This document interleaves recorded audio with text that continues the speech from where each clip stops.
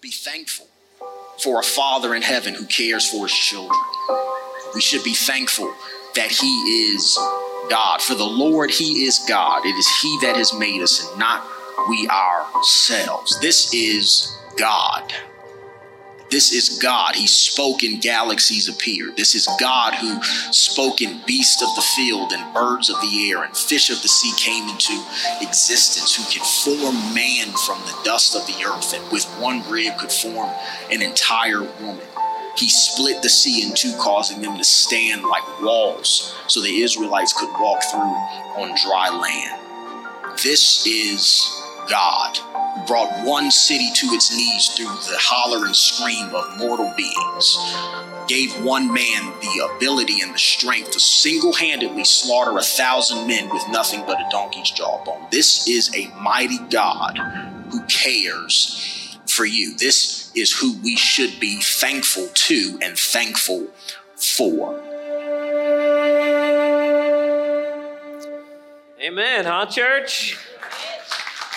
We're going to talk about Thanksgiving. I almost could wrap up after that and close with prayer, but we're not. So get your Bible out, all right? Luke chapter 17. I want to preach on a story I've never preached on before, I don't believe, of the healing of 10 lepers. So Luke 17, 11 to 19. Get your note sheet out, all right? Take some notes along with me. If you don't have a Bible, hopefully there's one in a chair in front of you, and if you don't own a Bible, take that one with you, okay? We would love for you to have a copy of the Word of God, especially if you'll read it on a regular basis. While you're kind of getting all that out, a couple quick announcements. We have our pop-up shop. If you were thinking about getting some coastal stuff for loved ones, Christmas gifts, we've got one more week of that, and then that's going to go away, and we're going to place the order, okay? So make sure you order before next week. Secondly, we've got our family corporate worship coming up, and on the 20th, and we're going to be doing baptisms. And by the way, I think I heard 25 or more baptisms just at Yorktown. So these are people declaring Christ. It's our family dedication, our parent-child dedication, as well as the Lord's Supper. And it's a family service, so we only have 3 and under for childcare. Now listen, I want to challenge you, okay? I know a lot of times we hear no childcare, and man, I'm punting this week. I'm not going to come because I don't want to sit with my kid. I'm actually going to talk about that in this service.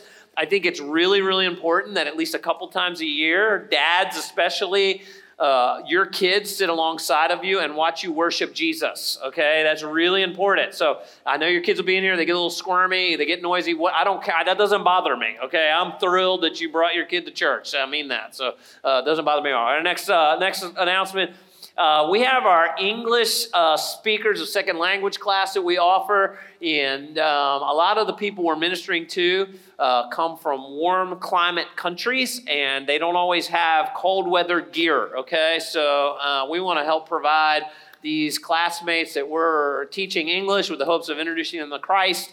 We want to provide them with some coats. So we're doing a coat drive. If you've got a coat that you don't use that is in good shape and clean, if it's not clean, let's give good things away, okay? Right? Like, oh, this is terrible. I'll give it to the church. That's not our mentality, all right? We want to give our best to the things of the Lord and to the church. So there you go. So last week, Pastor Andrew did an incredible job. Hopefully challenged me as I was listening to his sermon on evangelism. Thank you, Pastor Andrew, for subbing in. My wife and I were on vacation, and it was fantastic. So thank you for letting us get away.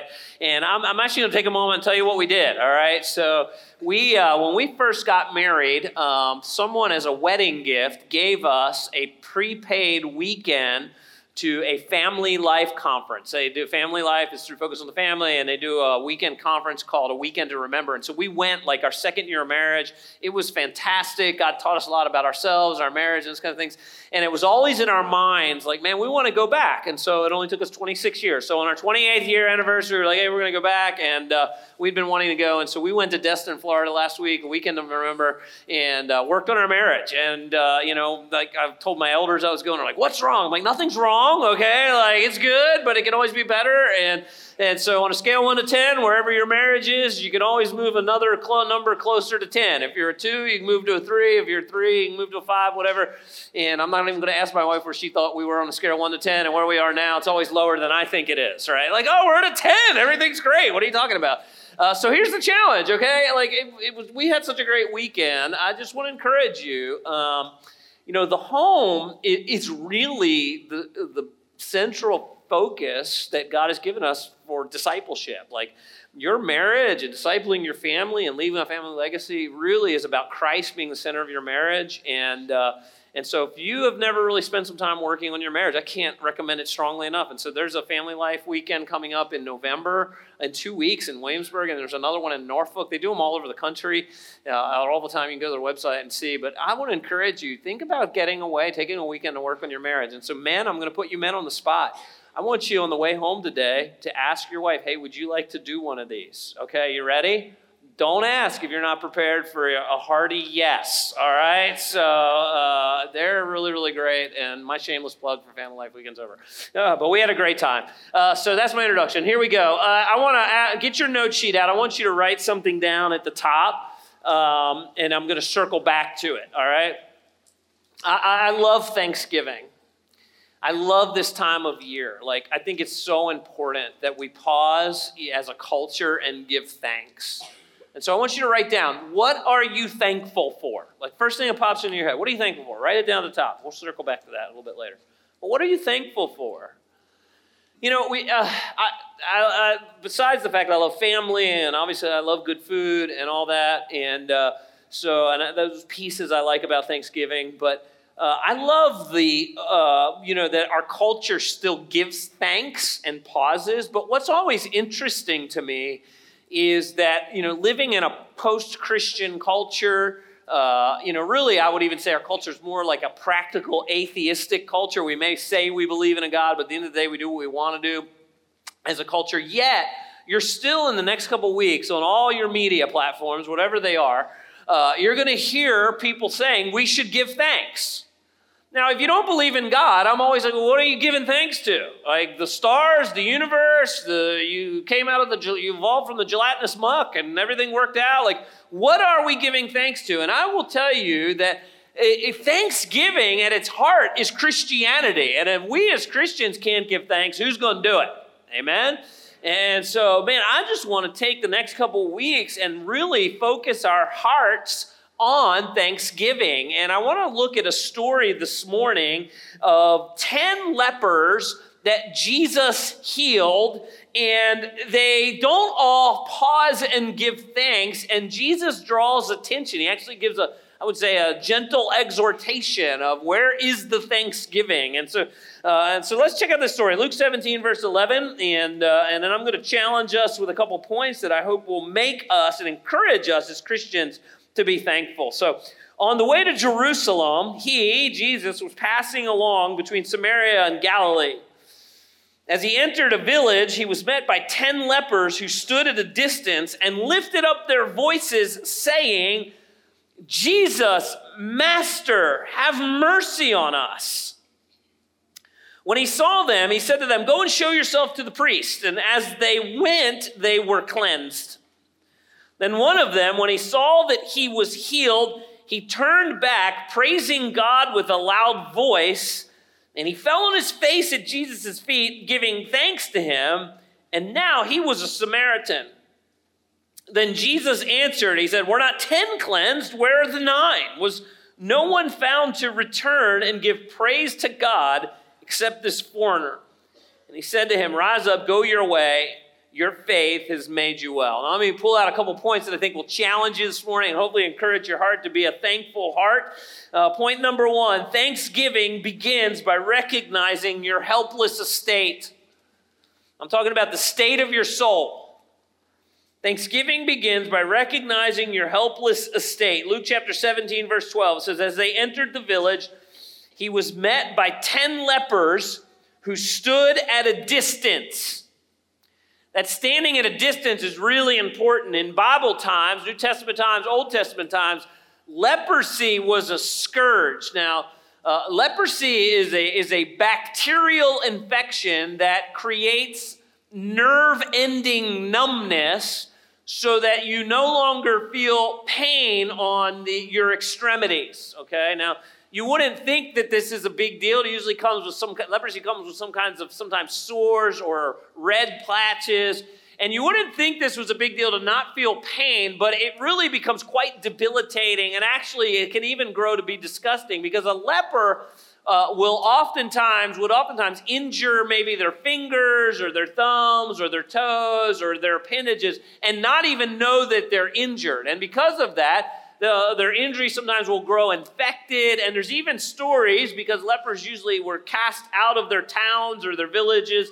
Lepers oftentimes lived in really impoverished slums, and there are stories told that even at night when a leper would sleep, like the rats and the vermin would come and chew on the ends of their fingers because of the infection and make their disease even worse. And so it was not uncommon for lepers to become disfigured, and they were outcast. And in fact, a leper, if they even came close to a community where people were not sick with leprosy, they had to yell out as they came into the community, unclean. They had to announce their coming, right?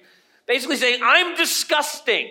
I'm an outcast, as they would enter. And so they're at a distance, right? And these lepers probably knew Leviticus 14, which I'm sure many of you have memorized, of what you do when you get healed with leprosy, right? And so Leviticus 14, the author of Leviticus, Moses, gives us a full passage on if you get healed, the process of a healed leper re-entering the community, right? And it's an 8-day process that includes bathing and shaving and sacrifice and all this stuff, but before you are allowed to re-enter the community. And that's important. I want to come back to that. But one of the things that we see here is how these lepers are united in their sickness, okay? And the text is very clear that there's 9 lepers that are from Israel, and there's one that's a Samaritan. Now, the Jews absolutely despised the Samaritans, okay? The Samaritans would be considered the half-breeds of the culture. These were where a Jewish person would maybe turn their back on their race and go marry a Gentile, and their children were considered half-breeds. And so the Samaritans were outcast in the community. Yet here we find the 10, the 9, and the 1 together in unity. And what brings them together? Anybody? It's their sickness, right? It's their leprosy. They're unified and calling out to Christ. And I think this is a great picture of really the unifying nature of the gospel. Like, really, if you think about our culture is just, it's just more splintered than, I've ever seen. How many are, right now you're tuning into your favorite news station and you're like, man, is it going to be a red wave or the blues going to hold off the reds? We don't know. It's, so much division. And like, we just, as a culture, I've just never in my lifetime seen so much disunity, right? I mean, the only thing we seem to be able to come together on as a culture is getting rid of time change weekend, right? Finally, somebody make some sense, right? I felt so refreshed this morning. I was like, why can't we just turn the clock back every Saturday? Like, just another hour back. That seems fine to me. And keep going. But listen, your politicians are not going to bring unity to this culture. There's not going to be some bill they're going to put forth that's going to unify the culture. There's not going to be some presidential executive order that's going to, we're all going to be holding hands, singing Kumbaya at the end. Like, man, don't we just get along? The hope of unity is in the church that upholds the gospel of Jesus Christ. Amen? That's it. And why is that? Because there's a couple important tenets to the gospel that unifies us as a church. And it's not about race or gender or socioeconomic class. It starts with the idea that every human being is created in the image of God. Therefore, they're important. Amen? And even the preborn babies are important. We have to protect the babies in the womb because they're preborn and they're made. God, Psalms tells us, God knits us up in the womb. God's hand is with every single baby created in the image of God. However, the image of God has been marred, sometimes even beyond recognition, by this thing called sin. All of us have rebelled against a holy God, and therefore we are sinners in need of saving by God himself. And so what unifies us as a church, no matter your race, your background, your gender, how much money you do or don't have, we are all unified under the idea that you're special because you're created in the image of God. That image has been marred by your sin. Therefore, you're under what you deserve is the wrath of God. But because God is good and forgiving and merciful and gracious, he sent his son Jesus to intervene on your helpless and hopeless estate to save you from the penalty that your sin deserved before God. And therefore, as a church, we are all unified as, man, I'm broken and I'm needing and I need saving by God's salvation plan, which is Jesus Christ. And that unifies us together. And it is that message and that message alone that will help unify the country. And one of the things that disgusts me is when churches stop preaching that message. When churches don't make that message the central theme of what they're about. Because what happens is, if the church doesn't leaven the culture, there is no hope for that culture because the culture is not going to get it from the government. Okay? So, listen, as Christians, I think we should vote. I think we should vote with a Christian worldview. But, man, that is not our hope as a culture, as a Christian. Our hope is in the gospel of Jesus Christ through the church, okay? And so a heart of thanksgiving is formed in a person who recognizes how sick and broken they really are, right? So these lepers stood at a distance, and they said, man, I'm a mess. And the heart of thanksgiving starts with, I am a mess. I don't bring anything to the table. And what is that really? The heart of that is humility. By the way, the next time you're fighting with your spouse, I want you to try this, right? It gets a little heated, it's a little tense. I want you to stick your finger at your spouse and go, you know what? I'm the problem in this relationship. And just see how that lands, right? And because it's a humbling thing to go, man, I'm broken and I'm a mess. Second thing I want you to see here. I want you to see the approach of the lepers, how they approach the one who heals. So they approach Christ in Luke chapter 17, verse 13. It says, and they lifted up their voices saying, Jesus, Master, have mercy on us. So first of all, Jesus as Master. And that's a really weighty and humbling term. That is, Jesus, you're in charge. If you're here this morning and you're a Christian, you have declared, Jesus, you're my boss. I submit to you, and I submit to your will and your words and your ways. Jesus, I don't read your word and then I decide if it's good for me. I don't decide if I want to do it that way. I submit to your word knowing that your word is good, true, and right, and therefore it's good for me. I bend my will to the will of the Lord, not the other way around. By the way, one of the things that makes sin, because you may be sitting here like, Shaun, you spend time on sin and it's the broken body of Christ, it's bloody and it's like, God, why is God so uptight about sin? Here's the deal. Every time that you sin, you're declaring by your actions, I'm declaring by my actions, that I know better than God's way. That is setting me up to be my own little God. The reason sin is so awful in the presence of a holy God, it's us looking at the God of the universe and going, I know better than you. I'll do it my way.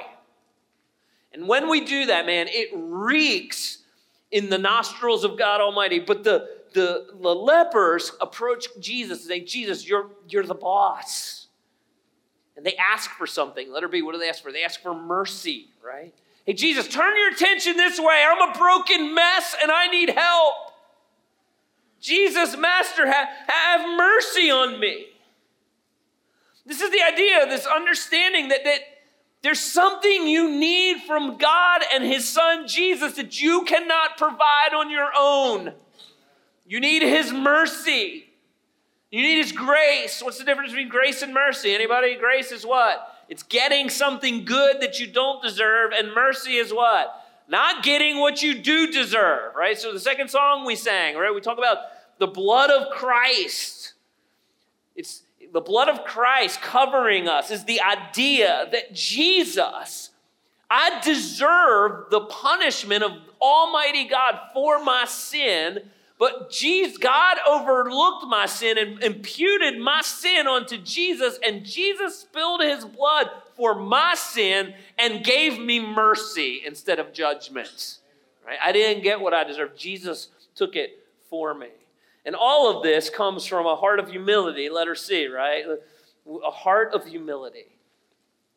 Let me say this. Proud people are not thankful people. Proud people are not thankful people. Proud people somehow think that all whatever in your life that you think is successful or good or happening is because of you.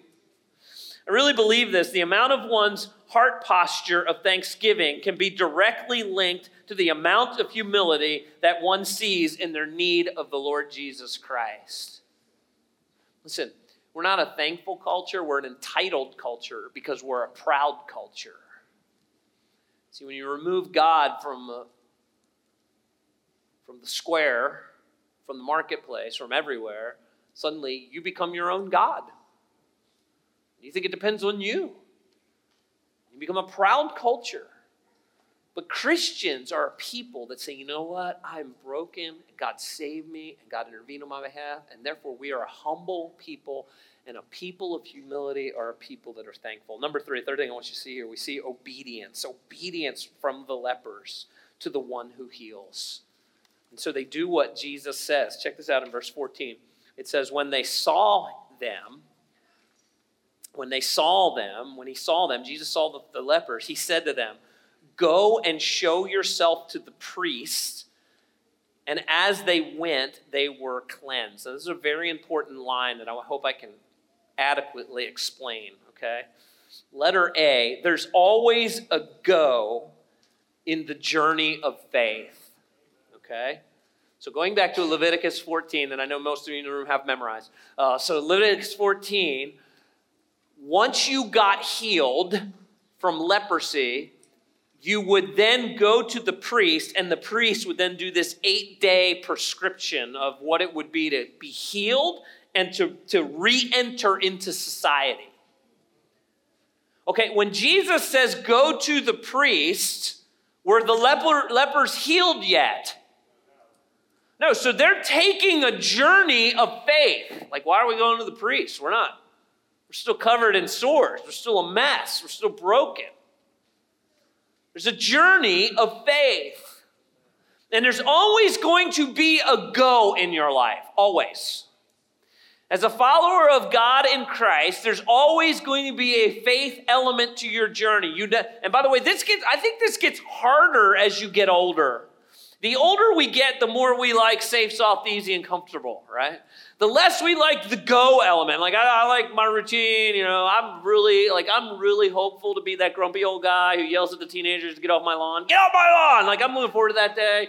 But man, that's not go, right? That's like, maybe that's the American dream, I don't know. But man, if you can't live the fullness of whatever the American dream is and go with God, there are always going to be faith elements to your journey. And why is that? Why does God call us to go? Why is there a faith element? Because as they're going, God heals them, and it becomes evident that God is doing it and not them. Amen? God's always going to call us to do things that you can't do in your own strength so that he can show off through your life so that ultimately he gets all the praise and the glory through what he's called you to do. Everybody with me on that? There's always going to be a go element. There's a great little story. As I was reading this story in 2 Kings that I was reminded of, it's a story of a guy by the name of Naaman. Naaman was a Syrian general, okay? So the Syrian army, God had raised up the nation of Syria to punish the nation of Israel. So the nation of Israel was not walking in obedience, and God kept saying, I'm going to punish you, and then Israel didn't repent. Finally, he does. He sends in the Syrian army, and the Syrian army takes over Israel, deports some of the people, and one of the people that the king that was used by God to punish the nation of Israel was the nation of Syria and this guy named Naaman. And he was a general in the Syrian army. And one of the little girls that's deported into Syria, she's still a worshiper of the true and living God. And so the king of Syria overhears her talking one day, talking about there's a prophet in Israel that can heal. And so the king, because he loves his General Naaman, talks to Naaman and says, hey, I think if you go to Israel, there's a prophet down there that can heal. And so the king sends Naaman with a letter from himself and a bunch of money to the king of Israel and says, listen, we heard that the God of Israel can heal because Naaman is covered in leprosy. And so he sends Naaman, who's a leper, but also an accomplished general, goes to Israel to the king, and the king freaks out because he shows up with a letter from the more powerful country, Syria, with all this gold, basically looking at the king and go, okay, I'm here to be healed, right? And the king's like, well, am I God? Like, I can't, what are you talking about? I can't heal you, right? And so he kind of freaks out, and then word gets to the prophet Elijah that Naaman's here, and so Elijah sends for Naaman, and Naaman shows up at the prophet Elijah's house with the letter and the money, and then he basically says, I'm going to give you all this money if you heal me, and Elijah says, I don't want your money, but indeed it is our God heals. And so he goes, here's how he's going to heal you. I want you to go to the Jordan River. I want you to bathe 7 times. Go in, bathe, come out, dry off, go in, 7 times. Do this. And when you do that, you'll be healed. And what do you think Naaman's response would be? Like, awesome, I'm probably going to be healed of leprosy. You know what he does? He gets angry. What do you mean, go to the Jordan River? There's like plenty of rivers in Damascus, where I'm from. I could just bathe up there. Why do I got to do this God's way? Right? He actually says, can't the prophet just kind of wave his hand and I get better? Why I got to do this stupid thing 7 times Jordan River? What a waste of my time. And he starts journeying back. And fortunately, some of the servants around Naaman start to kind of elbow him and say something like this, like, hey, Naaman, you're being an idiot, okay? So, like, we all need those friends, right? Those friends in your life, like, you're being an idiot. And so finally, Naaman decides to obey the prophet. And he goes to the Jordan River, he washes 7 times, and guess what happened? God heals him.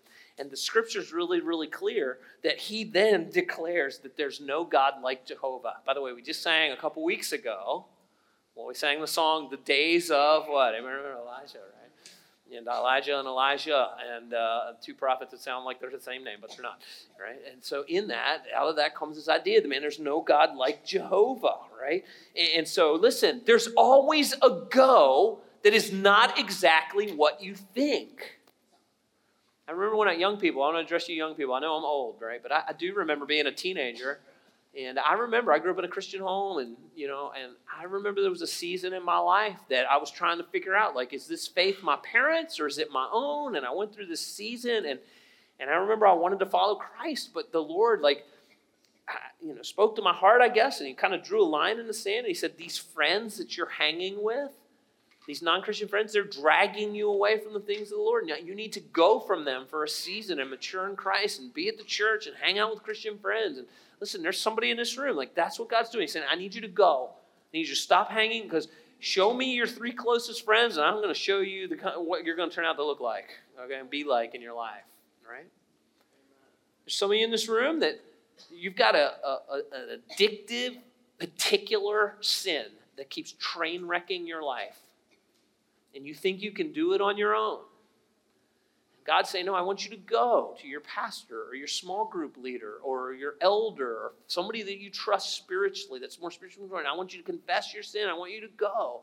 And we're going to get help. And Marty's in charge of our Heart of Addiction class. We're going to get you help, and you're going to walk free from that sin. But you got to go. You just can't keep sitting there.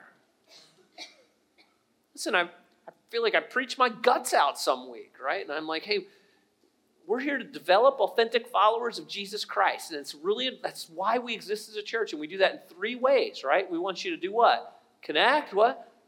And serve. Listen, you're here this morning, you're doing the connect piece, but man, there's a big percentage of our church that's not doing grow and serve. And I could take you after scripture passage after scripture passage after scripture passage after scripture passage talks to why this part is important in your spiritual journey. You have to go. There's a faith journey. And I could talk about your giving. There's a giving piece to this. You have to go. Because as you're going, God shows up and does things that blow your mind. Amen? And there's never a day that we just get to sit back and be comfortable.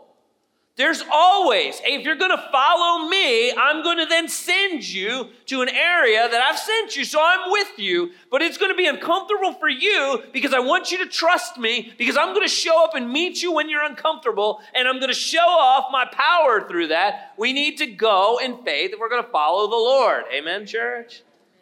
And so letter B, in that going, healing's found in God's instructions, right? When we do things God's way, he shows up in power and walks with us. By the way, this has gospel implications, right? God has told us that the only way to be saved from sin and to have peace with God and to have eternal life is in Christ alone. There's a false teaching out there that is trickling into church life. And it needs to, at least at this church, it needs to stop. If you're saying this, like, this is not part of what the Bible teaches. And that false teaching is that all roads lead to God, as long as you're sincere in your faith. You just need sincerity, believe what you're going to believe sincerely, and all roads lead to God. That is a lie. God has defined for us how we connect with him as creator, and it's through Christ and the gospel of Christ alone. Acts chapter 4, burn this into your brain, verse 12.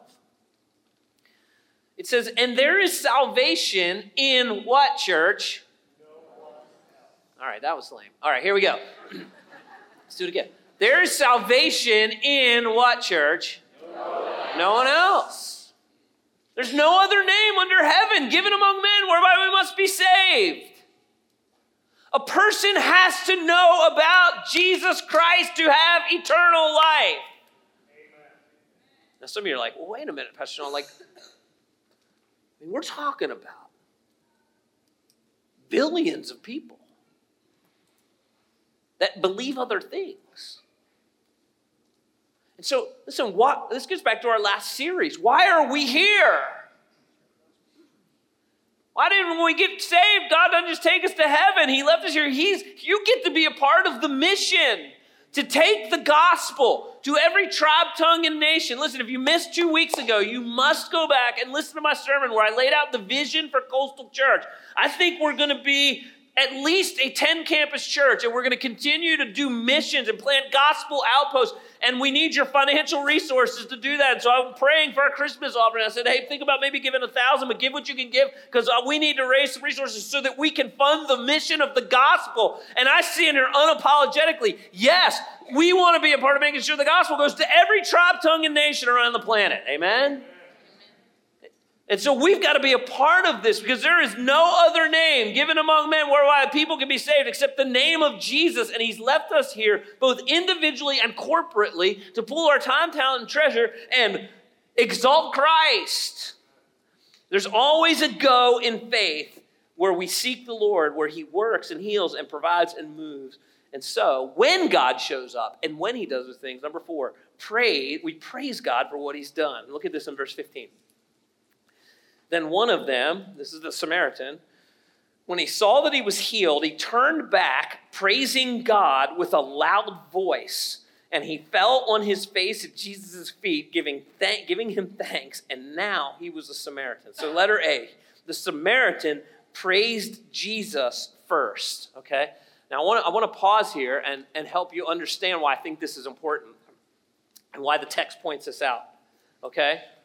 So the 10 are told by Jesus to go to the priest. Now, when they were going, they still had leprosy, all right? So they're going covered with leprosy, and they get healed, and now probably in their minds, they have the idea, hey, we're healed now. Now we got to go to the priest and do the 8-day regime to get back into our lives. I want you to imagine, being a leper was as lonely could be. It was poor, you were outcast, you didn't get invited to any of the wedding feasts, the Thanksgiving holidays, the Christmas holidays, you didn't get invited over to watch any of the football games. You were a total outcast. And now you're healed, and the first thing in your mind is, man, I got to get to the priest and do my 8-day regime so I can get my life back. Everybody with me? I would probably be in the same boat. Like, man, I can finally re-enter society and enjoy all the blessings that God wants me to enjoy.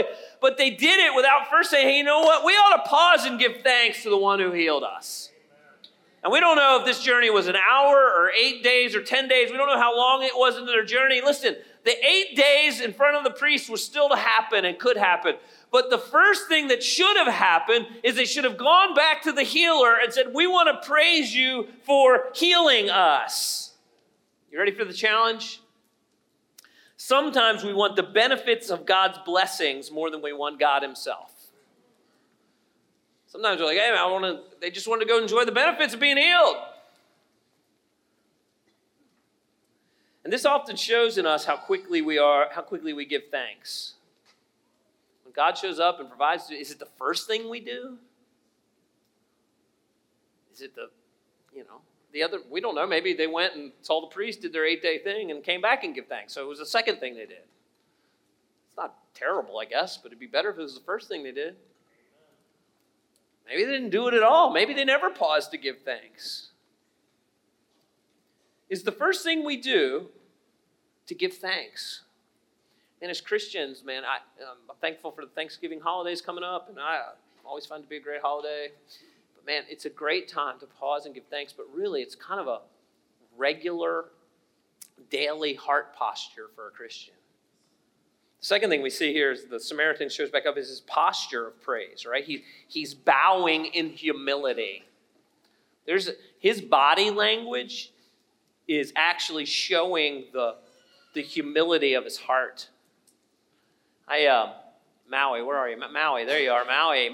I love the Thailand greeting, right? What's the Thailand greeting? This is Shwari Kab, yep. So I love this greeting. I love it for a couple reasons. One, I think the handshake is just germy and disgusting, okay? So, have you ever, I've had this happen as a pastor, I'm out in the welcome area, I'll walk up to somebody, oh, hey, pastor, great to see you. Yeah, I'm good, thanks, so this is just not, it's just nicer. And then, dudes, you guys know this to be true, too.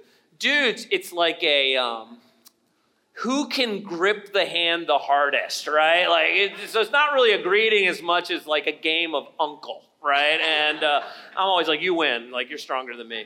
But the Thailand greeting just has this humility to it, a mutual submission. I just love this, right? And I don't know if we could bring it to America, it would be great. So, the healed Samaritan shows up and he bows before the Lord. When was the last time you physically bowed before the Lord? Hey, I'm going to pray in humility. I'm going to worship in humility. I know Pastor Tito's wife, Jiva, a lot of times she sits on the front row and she doesn't have all the kids. And I'll see her sometimes in the middle of a song, get down and bow. Right? How many of y'all remember, if you're old like you remember the old praise and worship song, We Bow Down, We Lay Our Crown. I always remember singing that song, We Bow Down, and everybody's got their standing up with their hands raised. I'm shouldn't we maybe, I don't know. It's just me, So, the last song we just sang is standing up with our hands raised. That makes sense. But, if we're saying, we got lines coming out of our lungs or whatever. But whatever, you'll never sing that song the same. I just ruined it for you. But, where's that humility of, hey, you know what, God? I know as we get older, it's, physically harder. I said in the last service to Marty, I said, you've got 3 knee surgeries and you have 2 knees. I don't know. But anyway, how's that happen? But so it's probably harder. But, how about our humility of, I'm going to physically at times in my life bow. That my body posture reflects my heart posture. The third thing is we see that he praises the Lord with a loud voice. He is not ashamed to let people know he's praising the Lord. Hey, dads, I talked about this a little bit earlier. We have our family service coming up. Do it a couple times a year. We don't have childcare. And it's those weeks that I see our children's attendance crash. The goal of that is not for you to skip church that week because there's no childcare. There's not someone taking care of my kids. The goal of that is for you as a dad to sit next to your child and let them watch you praise the Lord. We only do it a couple times a year. And listen, I know the kids get squirmy. And I don't care. When I hear babies in here crying, it doesn't, I'm thankful you're here with your kid. Okay? If your kid knows that you get louder for the Georgia Bulldogs or the Seattle Seahawks or whatever that you yell at the TV screen for than you do for praising the Lord, something's off. Okay? It's important that your family see you praise the Lord. And by the way, I'm gonna give you a little side note here, okay? A little pastoral side note.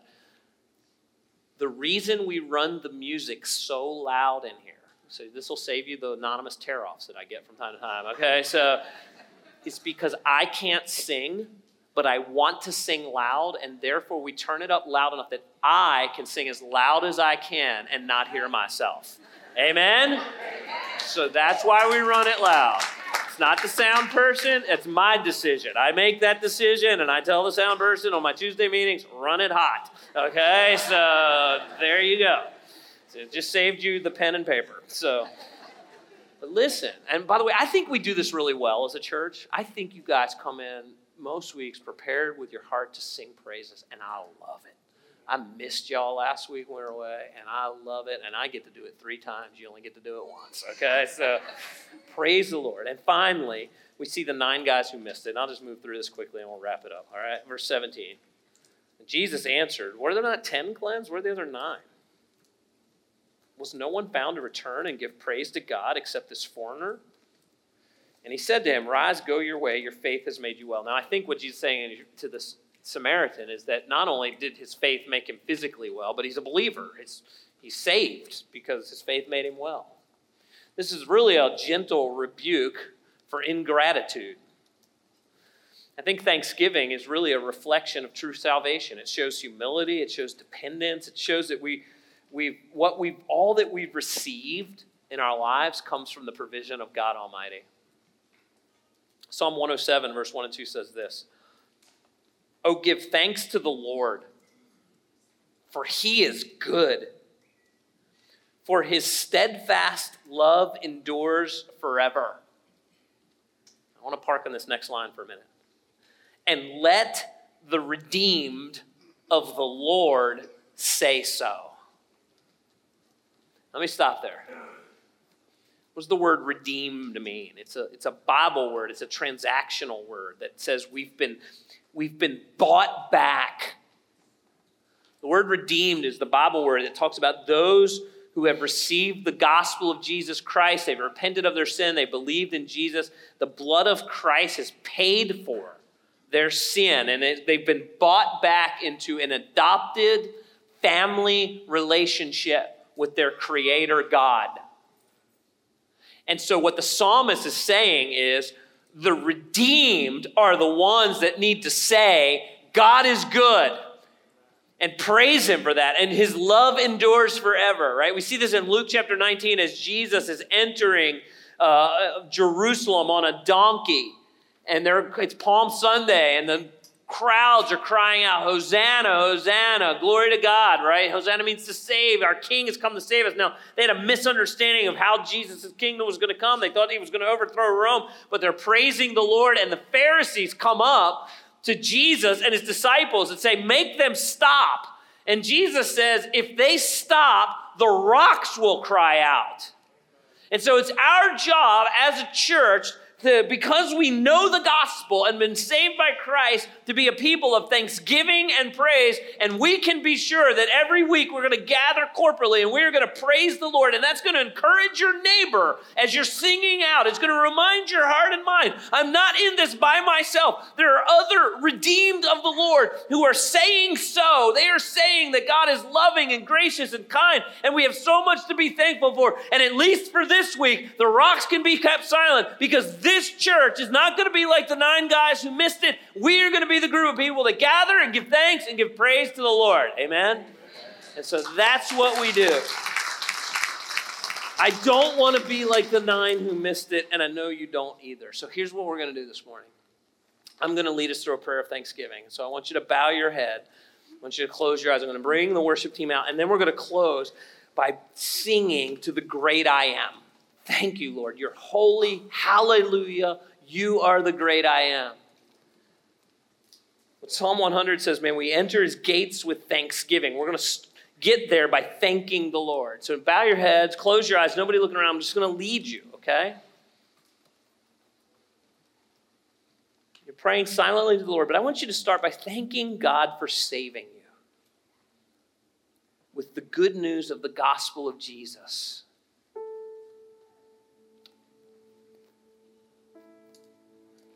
Thank you that God didn't leave you in your helpless and hopeless estate, but gave you his very best gift.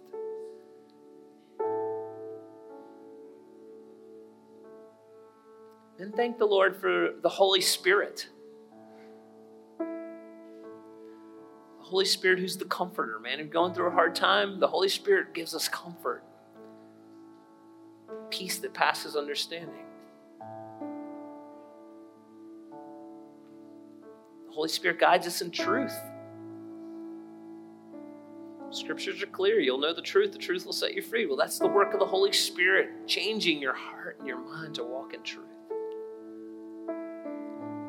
The Bible says the same Spirit that raised Jesus from the dead now lives in us. So we know, because Christ is in us through the power of the Spirit, that the grave will not have final say over us. But in fact, Jesus does. Praise him for that. Thank the Lord for your church. I'm not talking about some distant institution. I'm talking about the people in your life. People that minister to you and encourage you and pray for you. And the people you get to minister to. The ministry you're serving in. Thank the Lord you get to serve these other people. Thank God for that cherished friend, that family member that you're really close to, that God has blessed you with that close family or cherished friend relationship. God, we thank you.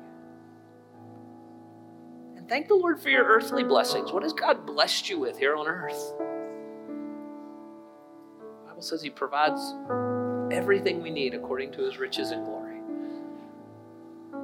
He's given you great shelter, a vehicle, good health, strength in suffering, nice vacation. What has he provided for you? Thank him for that. So, Father, we're your people.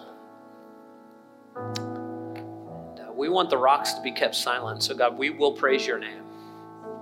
We acknowledge that you've saved us by giving us your son, Jesus. Jesus, thank you for your obedience to the Father.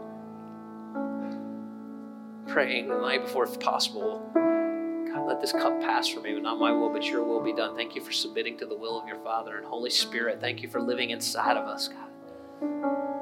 Thank you for a church of people that are serious-minded about the gospel and the commissioning of Christ, and they love you, and they serve, and they're humble, and they gather to praise you, God.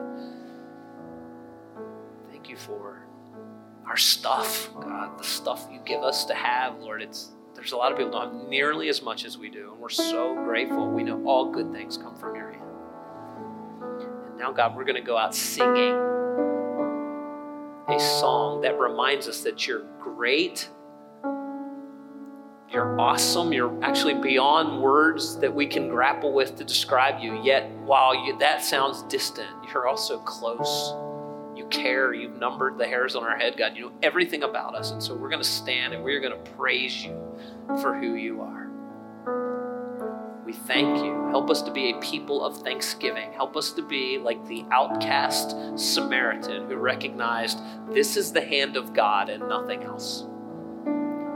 We want to be like that. We want to be a people of praise, a people of thanksgiving. And it's in Jesus' name I pray. Amen. Let's go out singing together. Stand and sing.